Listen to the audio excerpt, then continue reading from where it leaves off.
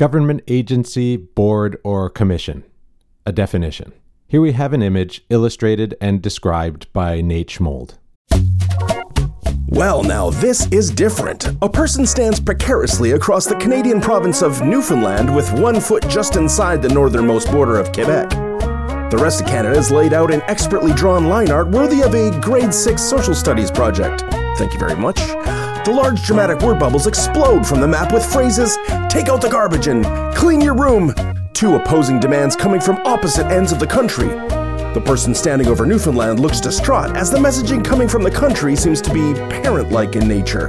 And if there's one thing that we know, it's that being told to do chores by hundreds of parents across the country all at once can be a little stressful. Governments are really complicated. Even the government of a tiny little town still has to worry about all the different factors that might affect the people who live there and try to make sure that it has the resources like money or people, etc., to get everything done.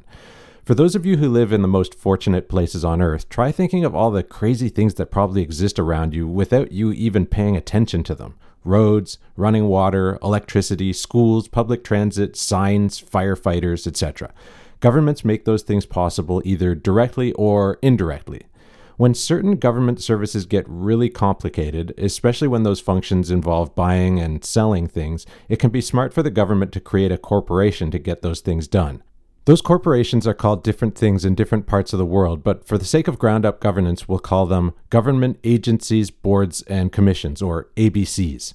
From a corporate governance perspective, ABCs are usually exactly the same as a for-profit corporation, except that the only shareholder is the government. Turns out that one little difference can be a big deal.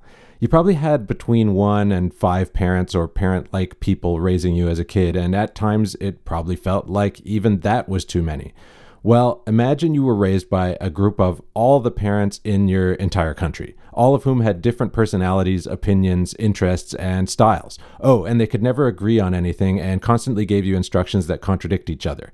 And if their instructions turned out to be bad, they told everyone that it was your fault. Well, that's kind of how it feels to have the government as your shareholder. And every time there's an election, you might get a whole new group of parents.